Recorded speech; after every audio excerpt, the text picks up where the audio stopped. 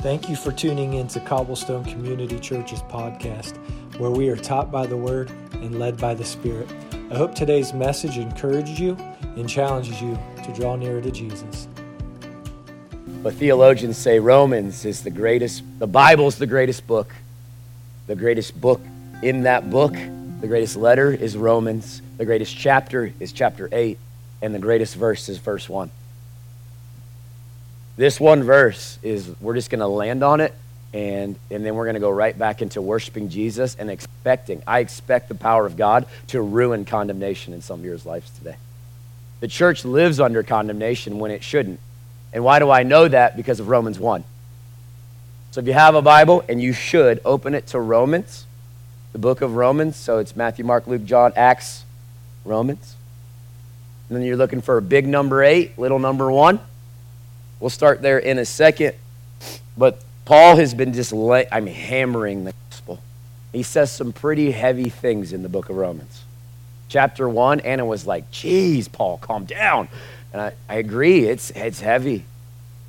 But the gospel, the true news that Jesus Christ died on a cross for my sins and then bodily rose from the dead has implications, has things that will pan out in my life, not just in the next life, but this life.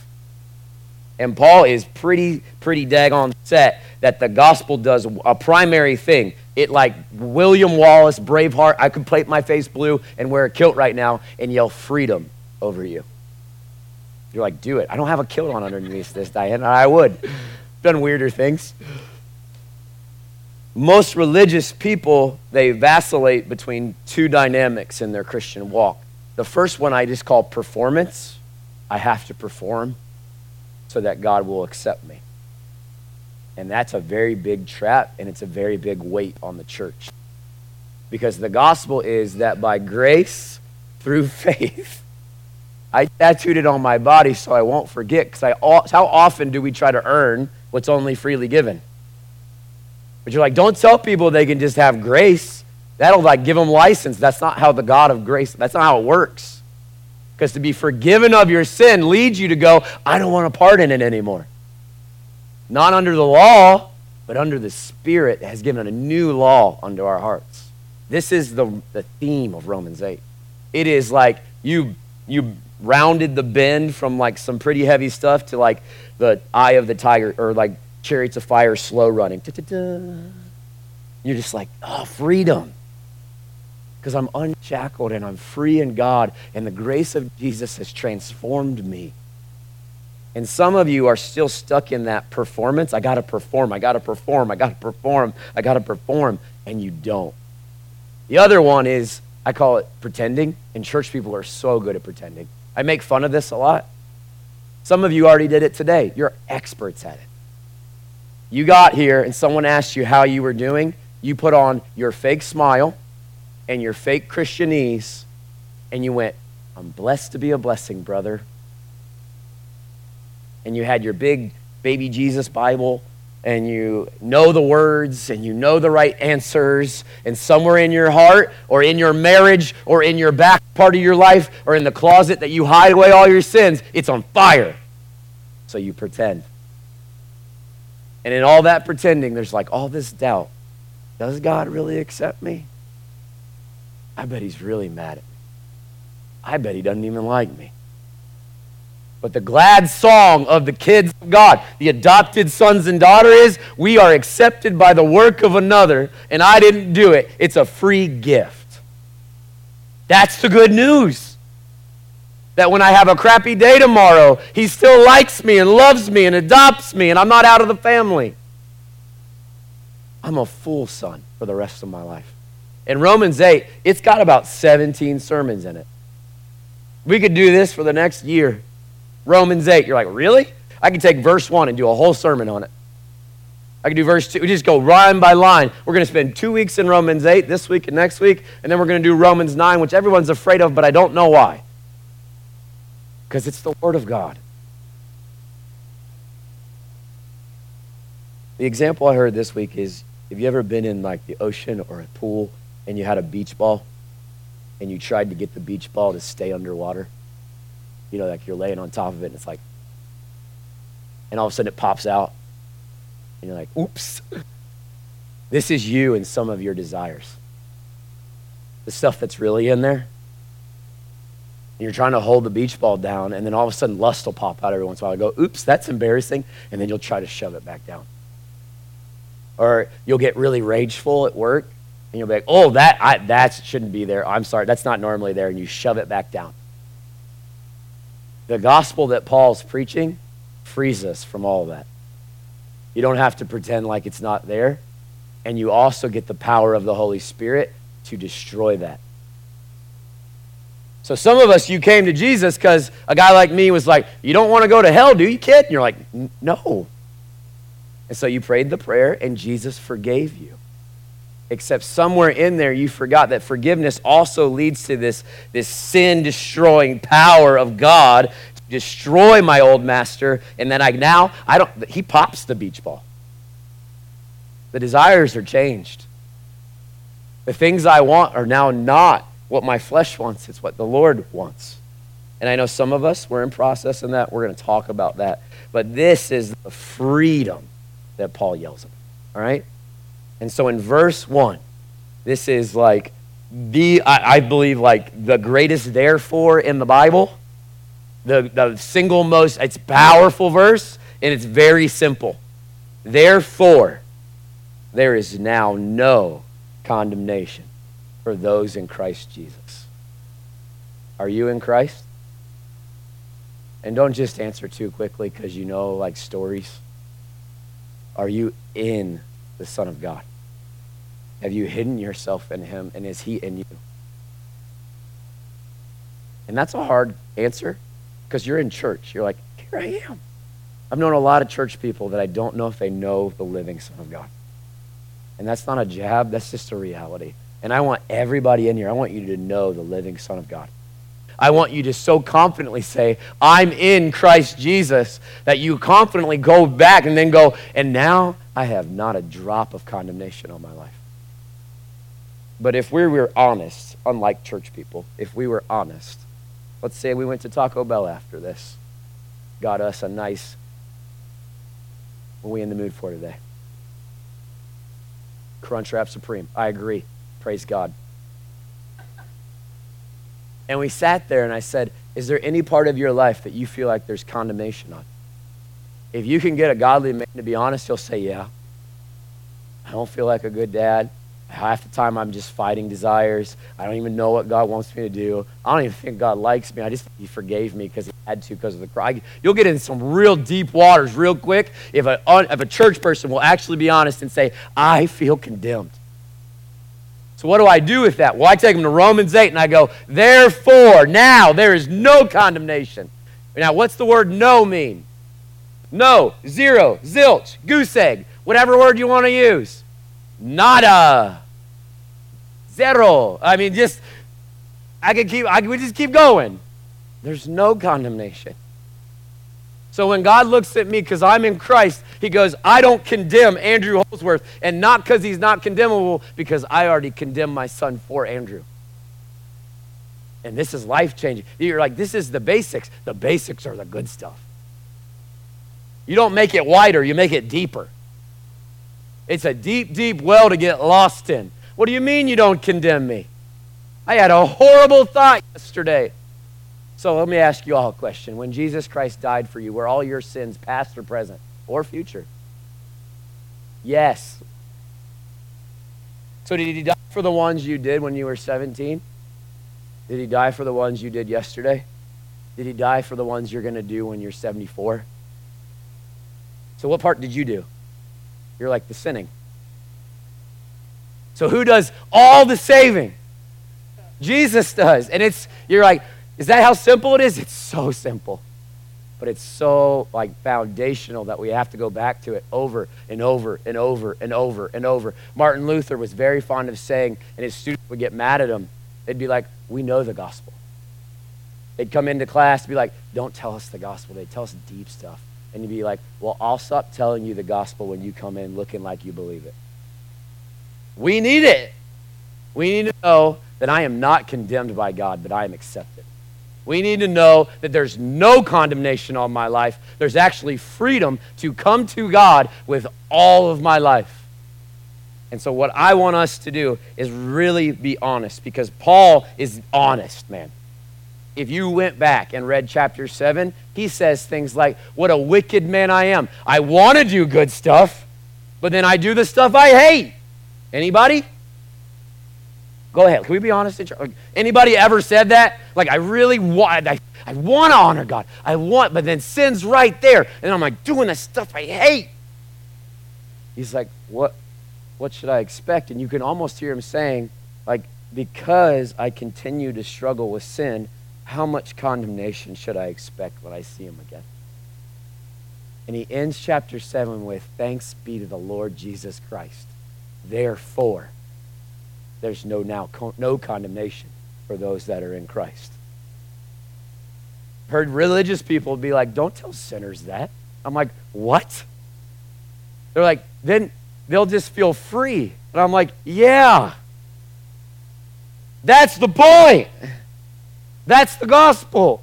You were defined by a law that said, don't murder. Jesus shows up, and we all agree that the law is good, actually, because murdering's not a good thing. Anybody want to? Okay. Sleeping with people you're not married to, not a good thing. Okay, cool. All the law is good, but then our hearts and our flesh, and he's going to explain this, take the law and then use it and go and rebel against it. So the law is good, but the flesh rebels. And Jesus shows up and goes, okay, you've heard it said don't murder, right? And we're all like, yeah, I've never done that. But if any of you says in your heart to your brother, you fool, you are committing what in your heart? Murder. How many people you murdered today? Maybe not today. Somebody said 4. I was like, oh gosh. Right, and we're laughing because we're like, murderers, right? But that's what the law does. It exposes you. And everybody in here is exposed. There's not an elder on that stage that's not exposed. There's not a kids ministry volunteer who are more holy than us who are not exposed. You're like, amen, watching kids, that's rough. We need it, but it's rough. Everybody in here is exposed by the law. Don't have any other gods before me. And typically we're not bound down to totem poles in our house, we're bound down to me. So the law does what the law does. So the law's not wicked, but Paul's not wrong. I want to do good. I want to not murder people, but pull off in front of me in traffic and I'll murder you real quick in my heart. Moron, come on. Like, this is what we do, right? And then we come into church, and because we know the law, but don't know the law of the Spirit, we feel condemned. So we come to church, we work ourselves up enough where we can be honest with God. God, forgive me for these things I did this week. He does, because he promises he would. If any of you sins, confess your sins to one another. Like, this is the language. Confession is a gift to the church. And so when we look at this verse, it is simple, but I dare you to memorize it. And I want you to wield it against a couple things. Number one, against the enemy of your soul, Satan. He loves to condemn the children of God. Did you really have that thought? You're probably out of the family. There is therefore now no condemnation for those that are in Christ Jesus. When you have a bad day, anybody have a bad day this week? Yeah. There is therefore now no condemnation for those that are in Christ Jesus. When someone comes to you and confesses that thing that you're like, you should know better, there is therefore now no condemnation for those that are in Christ Jesus. Theologians have called this idea of grace scandalous. This is crazy, guys. Everything you know about God, bring it to mind. Holy, big understatement, right? He's big, grand, he's glorious, he's majestic, he's triune, he's all the things that we talked about in a series like a month ago. He's all those things, right? And we sinned or transgressed or basically spit in his face. Who does that, right? And his response is not, all right. His response is, I'll send my son in your likeness and he'll live a life that you can't live and he'll die that you might live. When we were enemies of God, Jesus died for me. This is scandalous, is what theologians yell. This declaration of no condemnation not only applies to right the heck now in this room, but when you were young, and when you are old, and in the end of your days. When you get to heaven and you see King Jesus, and it will be a good day. I'm longing for that day more and more, and I'm not even that old, but I'm like 40, and I want to be with Jesus. I want to see him. I want to hear good, well done, good and faithful servant. He's going to be like, why are you here? And I'm going to point at Jesus and going to say, because you said I could come. This is the gospel. I didn't earn it. My sermons have not been that good lately, so I can't be like, I preached really good. I've had pretty crappy days the last couple weeks because I'm just tired and angry and questioning everything. But you know what my foundation is? Jesus died for me and secured me forever. And the people of God have to come back to grips with this. Our message is not political. Our message is not of the earth. Our message is heavenly and holy. That the Son of God died for enemies of God. And that any of those enemies come to this Son and put their belief and receive him, he makes them new. Forever. Which means you could have done the horrible things last night, and I'd still say the same thing to you. If you are in Christ, you are not condemned.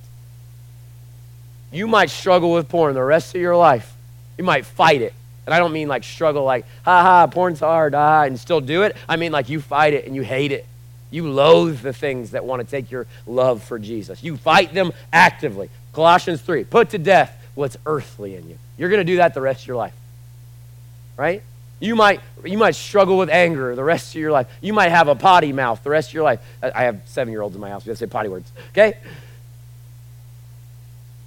Are you under condemnation because of that? Now, some of you are like, you know the church kid answer. But what you need is the Spirit of God to come and speak that to your literal existence of who you are. Then I'm not condemned. I'm not under condemnation. And condemnation is a legal term. Someone has a claim against you. If you hit somebody with your car, can they sue you? Like you did it for real. Like you were speeding on your phone, eating a banana, taking a picture. Like you did it, right? And this is the reality of us with God. We did it. And someone can take you to a court of law, and then you can be condemned for that thing. But let's just say someone comes along, and they say, hey, I know that they did it, but I'll take the punishment for it. And the judge goes, that's a yes. In fact, I'm going to take that payment, and then let's say, we'll put it in a context we can understand. Let's say, husband, do you like your house cold? Like, I like my house like 68, 69. You know what I'm talking about? And then the wife comes in like 75. You're like, what are you doing? I'm sweating. Right? Some of you might think it's cold in here. I did that. I wear a hoodie sometimes in here because I'm cold. And I want it cold so I can wear a hoodie because I like it. All right? So let's just say the electric company is like, oh my gosh, that bill is high. And you get the bill and you don't know it, but your wife went ahead and paid it, right? But the electric company comes to you and says, hey, we see that this bill is outstanding, you need to pay it. But then your wife's like, no, I took care of that. Do you still have to pay the bill again? Do you pay the bill again? And this is what Charles Spurgeon, this is what Tozer, this is what all the great theologians have yelled about through all history. Charles Spurgeon used to say, for those that are in Christ, it would be unjust for God to hold the believer responsible for sin, because that would be requiring 2 payments for the same sin. Charles Spurgeon, I think, knew what he was talking about. And all of us were like, I want to get up in the things of God. I want to grow mature and wise. This is the things. This is the things, Charles Spurgeon. This is what, Jonathan Edwards. This is what all the great names that you have ever known, they were floored by this one thing. That a holy, just God would say, I don't condemn you because I condemned my son. And the church goes, well, we got that figured out. Tell us the new thing. There is no new thing. There's fascination with the Son of God. That's the thing. And he is fascinating. Verse 1, therefore, there's no condemnation for those in Christ. Verse 2, because the law of the Spirit of life in Christ Jesus has set you free from the law of sin and death. So there was a law, and we broke it.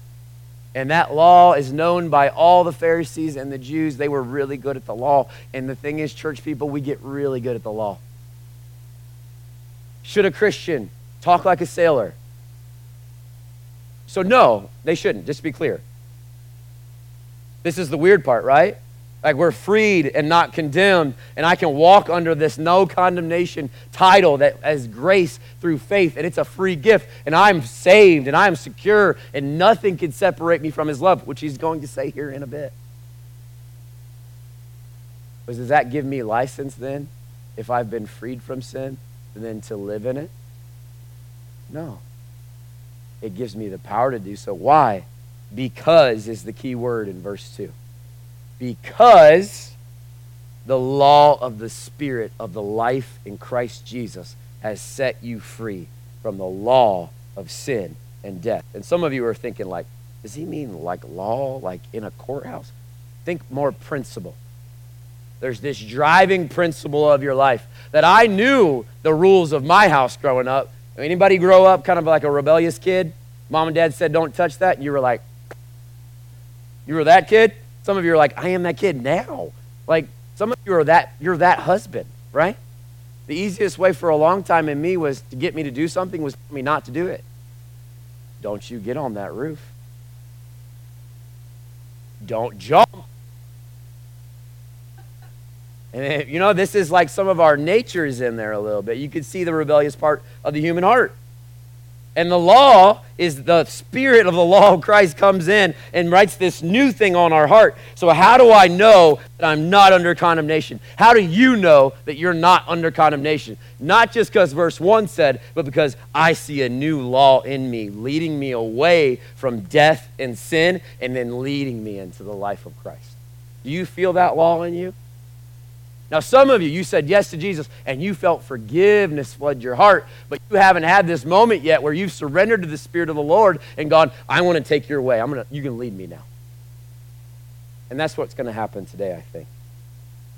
So this principle is at work in Paul, and this principle is at work in you. And so if the first big key word is freedom, the second key principle, and you might see this, if you have a study Bible, what's the top, subject summary of chapter 8? Life in the Spirit. So life under the law is you match up or you fail, you better kill an animal for it. You sin, God's angry. There's this new law, this new covenant, this new and better living way that Jesus opened up. And it's really the Spirit of God comes and takes a man or a woman's heart and desires, and they are transformed. So it's not just forgiveness of sin, it's the breaking of the power of sin. This comes from the Spirit of God. And so the necessary complement to forgiveness of sin is a release from the power of sin. You don't have to listen to it anymore. I was chained and my sins jerked me around for a long time. Anybody else? But now the Spirit of God in me, I have a better master. And he doesn't jerk me around. He graciously leads me to life. And some of you are still living like you're bound, but those got broken. And you need to start listening for the soft, gentle leading of the Holy Spirit. He wants to lead the sons and daughters into life. Some of you feel condemned because you're giving your life to what Jesus died to free you from. And that's not condemnation, that's conviction.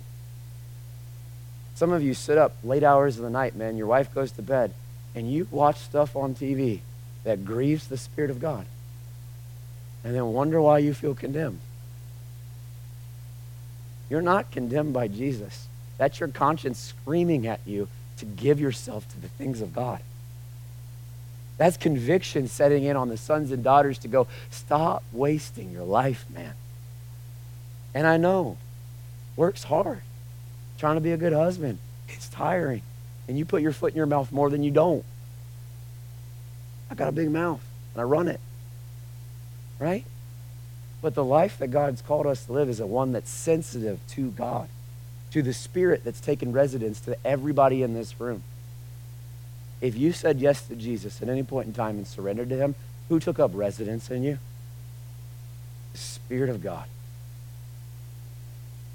The Spirit of God, who wrote a new law on your heart. And because of that, I know I'm not condemned. Why? Because that Spirit is God in me and with me, leading me to life.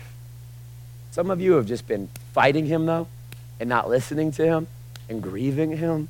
And I don't want to grieve the Holy Spirit anymore, as a church or a man. And what that takes is, it's really annoying when you're watching something and you feel the Holy Spirit say, stop. You ever had that happen? And the thing is, half of us in this room made the wrong decision. Did he abandon you? No, there's no condemnation. But what did that do? It created a disconnect between the lover of your soul and his Spirit in you. So what we need to do, repent, and then be like, all right, now I surrender in a new way. Because most often we ask these kind of questions, like, and it's good, these are great godly questions. Have you ever been asked, if you died tonight, do you know exactly where you spend eternity? Y'all know the right answer? How do you know that if you died right now, God took your breath, you'd be in eternity forever? How do you know? Give me an answer, maybe one word, starts with a J, ends with a sus. Jesus, right? Like, good church. Like, we know the answer, right? But my question out of this is, if you get up tomorrow, will your life be different because the Spirit of God is living in you? So it's not just, I know one day where I go, it's that I'm going to walk different tomorrow because the Spirit of God's in me. And I'm going to fight sin tooth and nail. And even if it claims me for a short time, I'm going to yell like Paul in chapter 7, I hate it. And I'm going to come to Jesus and I'm going to go, thank you that there's no condemnation. Set me free from this law on my heart and in my flesh. The reality is, the reason that sin is still a struggle for a Christian, the reason we didn't just beam up, is because you still have a physical body. So the flesh is going to be a thing till you're not. Until you die, your flesh will be with you. But the life of the Spirit is a constant cutting and crucifying. And I was just talking to a young man in the atrium before service. And I said, as a young Christian, I dealt with my mouth, and I dealt with the lust of my eyes, and I dealt with anger. Because everything prior to Jesus was, let's fight, and I'll tell you exactly what I think of you with the F word multiple times, and the things that I was listening to. So the very first things the Spirit of God dealt with me at 17 was the music I listened to, the words that came out of my mouth, and my reaction to other bros flexing on me was not to slap them, but to love them. Now at 40, I'm 20 years into this thing, my mouth I've crucified. But I still got stuff. It's less external, which is why you can hide in church. So we get long enough in Jesus, we can watch our mouth. We learn the language. We know, oh, when this beat hits, I'll raise my hands and everyone will be convinced that I am moved. And learning the movements isn't all bad. Like, some good rhythms exist in the church. But the Spirit of God doesn't let you hide. And so, yes, I am forgiven of my sin. But Jesus didn't just forgive me of my sin. He released me from the power of it. You'll see this. The woman caught in adultery, I think it's in John 8. He says to her, woman, does no one condemn you? Neither do I. Now go and sin no more. So you have the sides of the coin, right? No condemnation for you, lady, caught in the very act of adultery. But I forgive you and don't condemn you. Now what? Now don't go give your life to this again. That's the thing we're trying to hold here in this room. So by his death, I am freed from the penalty of sin and the condemnation of sin. And by the Spirit, I am freed from the power of it. And this is why I love the Holy Spirit. And I know I talk about the Holy Spirit. I love the Holy Spirit. If I was honest, I loathed the Holy Spirit for many years because I didn't understand him. And he is powerful, and he does gift, and he is present, and he's going to move in this church.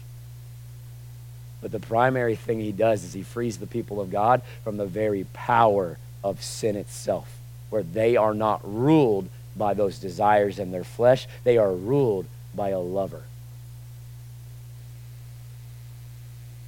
That's why I want the Holy Spirit here. If you pastor long enough, you just get used to, like Christians, limping into your office, not physically, but spiritually, going, "It got me again. I couldn't help myself, Andrew. I had to sleep with her." And I'm like, what? And as a young pastor, it kind of jades you, because you're like, I guess the people of God are just going to be weak forever. But then you read the Bible and you go, he doesn't give us weakness. He gives us the power to say no.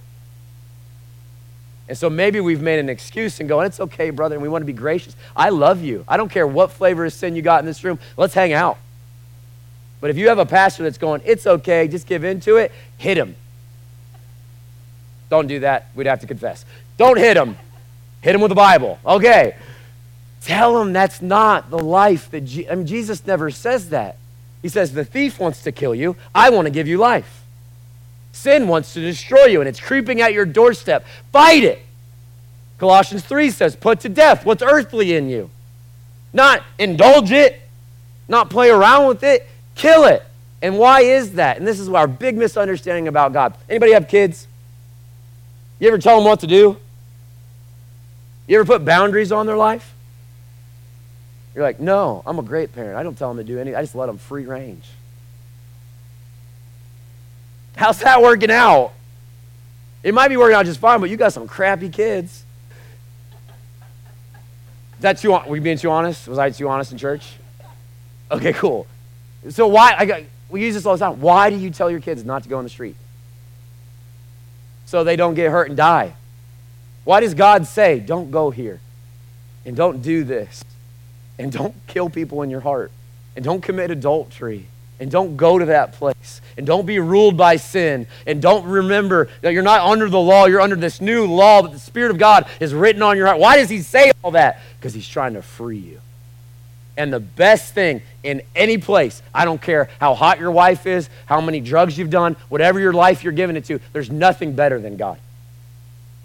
And in knowing him and being fulfilled in him, there's nothing on earth that is a good comparison. It's pale in comparison. So God's not robbing us by going, hey, don't listen to this, don't go here, don't be ruled by this. He's freeing us and leading into life that is beautiful and full of goodness. Matt Chandler, anybody know that name? He talks about this all the time. I like him a little bit. He talks about steak and a good wine. You ever ate a good steak and been like, golly, good stuff? Anybody? Some of you are vegans, and I'm sorry for you, but where are they at? Where's right there they are. But you ever had a good meal with friends? This is how Chandler talks. And it's good. I mean, it's good for your soul because you're laughing and you're drinking like a good drink, like a good Mountain Dew, because we're in church, so you can't drink wine, and a good steak. So what the earth does, the earth goes, man, this steak is sufficient in itself, but it's not. What the Christian does, it goes, praise God, there's steak and good drink, and there's the friendship of the people of God. It goes higher. It goes to God, who is better than anything. So then all the things of the earth don't betray me because God's always in my view. That's how Chandler talks about this, and I don't even know how I got on this in this sermon. For God has done what the law, weakened by the flesh, could not do by sending his own Son in the likeness of sinful flesh, and for sin. He condemned sin in the flesh, in order that the righteous requirement of the law might be fulfilled in us who walk not according to the flesh, but according to the Spirit. So no matter what kind of Christian you are, cessationist, charismatic, you're spiritual, I don't care what you think about the Holy Spirit, what are you supposed to walk by? Go ahead and say it because the Bible said it. This isn't Andrew's charismatic tower. This is, the Bible said, according to the flesh, but you don't walk toward the flesh, you walk by the Spirit. So you may ask a good question. Well, how? How do I do that? Verse 5, for those who live according to the flesh have their minds set on the things of the flesh. But those who live according to the Spirit have their minds set on the things of the Spirit. So let's just say we are in tune with the Spirit of God, and the Holy Spirit is what? Who? Who is he? You could say he's God, right? So it's not like we have God the Father, God the Son, God the Spirit. We have these three distinct lines where you can't connect them. It's God. So when the Holy Spirit shows up in the church, who could we say showed up in the church? God did. God showed up. So when the Holy Spirit leads you, who's leading you? And the reality is there's this big fight between the charismatics and the Bible people. There's not actually supposed to be a fight. Because the Spirit of God does this very real thing. So if you were here having a conversation with the Spirit of God or God himself, name me some things that God loves. What's God love?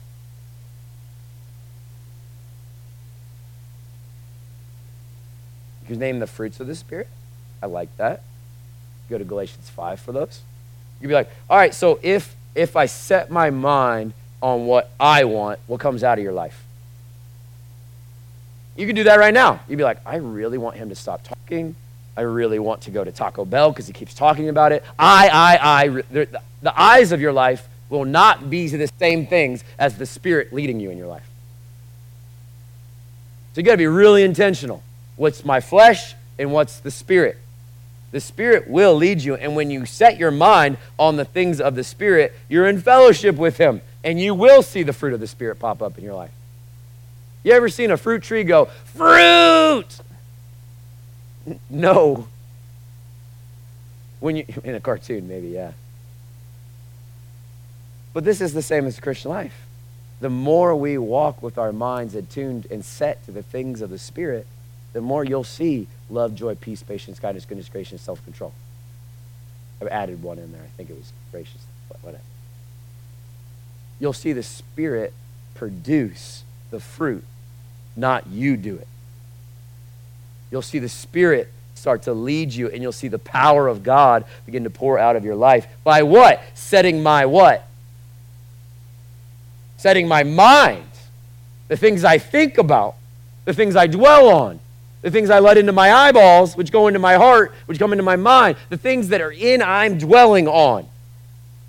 And this is a huge problem in the church because we've forgotten how to take every thought captive. The things you think about are usually the things you love. So this is where, yes, there'll be discipline. Like the reason I fill my life with the Word of God is because I want my mind renewed by it. I want to think like Jesus thinks. And where do I get to learn how Jesus thinks? The Word. Where do I know that the Spirit that I believe is leading me is the true Spirit? Because it'll line up with this. So really, this whole thing, I think we got to reorganize. Like we think and we organize our life by, well, this sin's kind of bad. And this sin's, a little worse. And we do that, right? We could probably make a list right now in the room, like murder's pretty high up. But like saying like a little lie, probably a little lower. Does God categorize them that way? No. And so really when we think about, the greatest danger of sin is that it's going to have a bad effect on me or it's going to hurt somebody else. I think for the church, we need to think of it like this. The greatest damage of sin is it's going to cut me off from the Spirit of God. It's going to numb my soul. It's going to limit my ability to hear the one that I love. It's going to make me love the world and the things in the world, and I don't want to do that. I want to love God and the things of heaven. And so to set the mind on the flesh is death, but to set the mind on the Spirit is life and peace. For the mind that is set on the flesh is hostile to God. It does not submit to God's law. Indeed, it cannot. Those who are in the flesh cannot please God. And so we're going to stop right there. I'm not going to talk. We'll come back next week. We'll pick up right there. All right? What I want to do is I want to invite Dave to come up and just worship God with all of his gifting and anointing. And I want to invite you to stick around and worship and be honest. Do you see the power of sin at work in you? And if you do, you need to come to Jesus and go, Jesus, I see my flesh ruling me, and I need the Spirit of God to write a new law on my heart, to free me from this thing. Don't pretend. We are free from pretending. We're also free from trying to earn it in some weird, demanding way from God. Why? Romans 8:1. There is therefore now no condemnation for those that are in Christ Jesus. So our response to this right now is, praise God, I'm not condemned. But if you feel condemnation in your heart, if you're giving your life to sin, come repent of it and be free. And the prayer teams are going to come up as he sings this song, and we're just going to respond. We're going to respond in loving Jesus and thanking Jesus and being honest with Jesus. Praise God for Romans 8. I love it. God, thank you for your word. Thank you that there is now no condemnation for those that are in you. Thank you that the Spirit of God has set us free from the law of sin and death and written a new law on our hearts. And it's so easy, God, because it's late in the day and we heard the word and we worship to I got to get out of here. But Lord, we just give you our attention again. And if you want to deal with our hearts, we want you to. I don't want to run away from an encounter with you. I don't want to be so caught up in the fleshly desires. Like, yes, we have to eat because we're human, but man doesn't live on bread alone.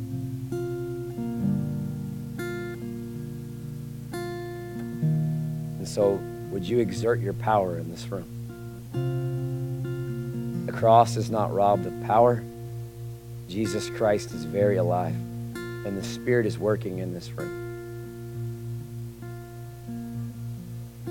And so we give you praise as the people that have been freed. We give you place right now to do heart surgery, which no man or woman can do. And we're just really honest with you right now. So right there in your seat, will you be honest with God about your sin? And not just your sin, not the things you gave into, but your desires. So often we're like, man, I did the thing, but the thing is because you want it. You like it. And tell God you like it. Be like, God, I actually really like lusting. And my heart is wicked. Would you free me from that? Will you transform my heart? That's heart surgery. You can't do that. The Spirit of God can, though. Ask God to change your heart. Ask God to transform your life. And if you're under condemnation, if you feel it, please don't leave without receiving prayer. I hope today's message has been a blessing and an encouragement to you. If you would like more information, you can find us at www.cobblestonechurch.com. Have a great week and God bless.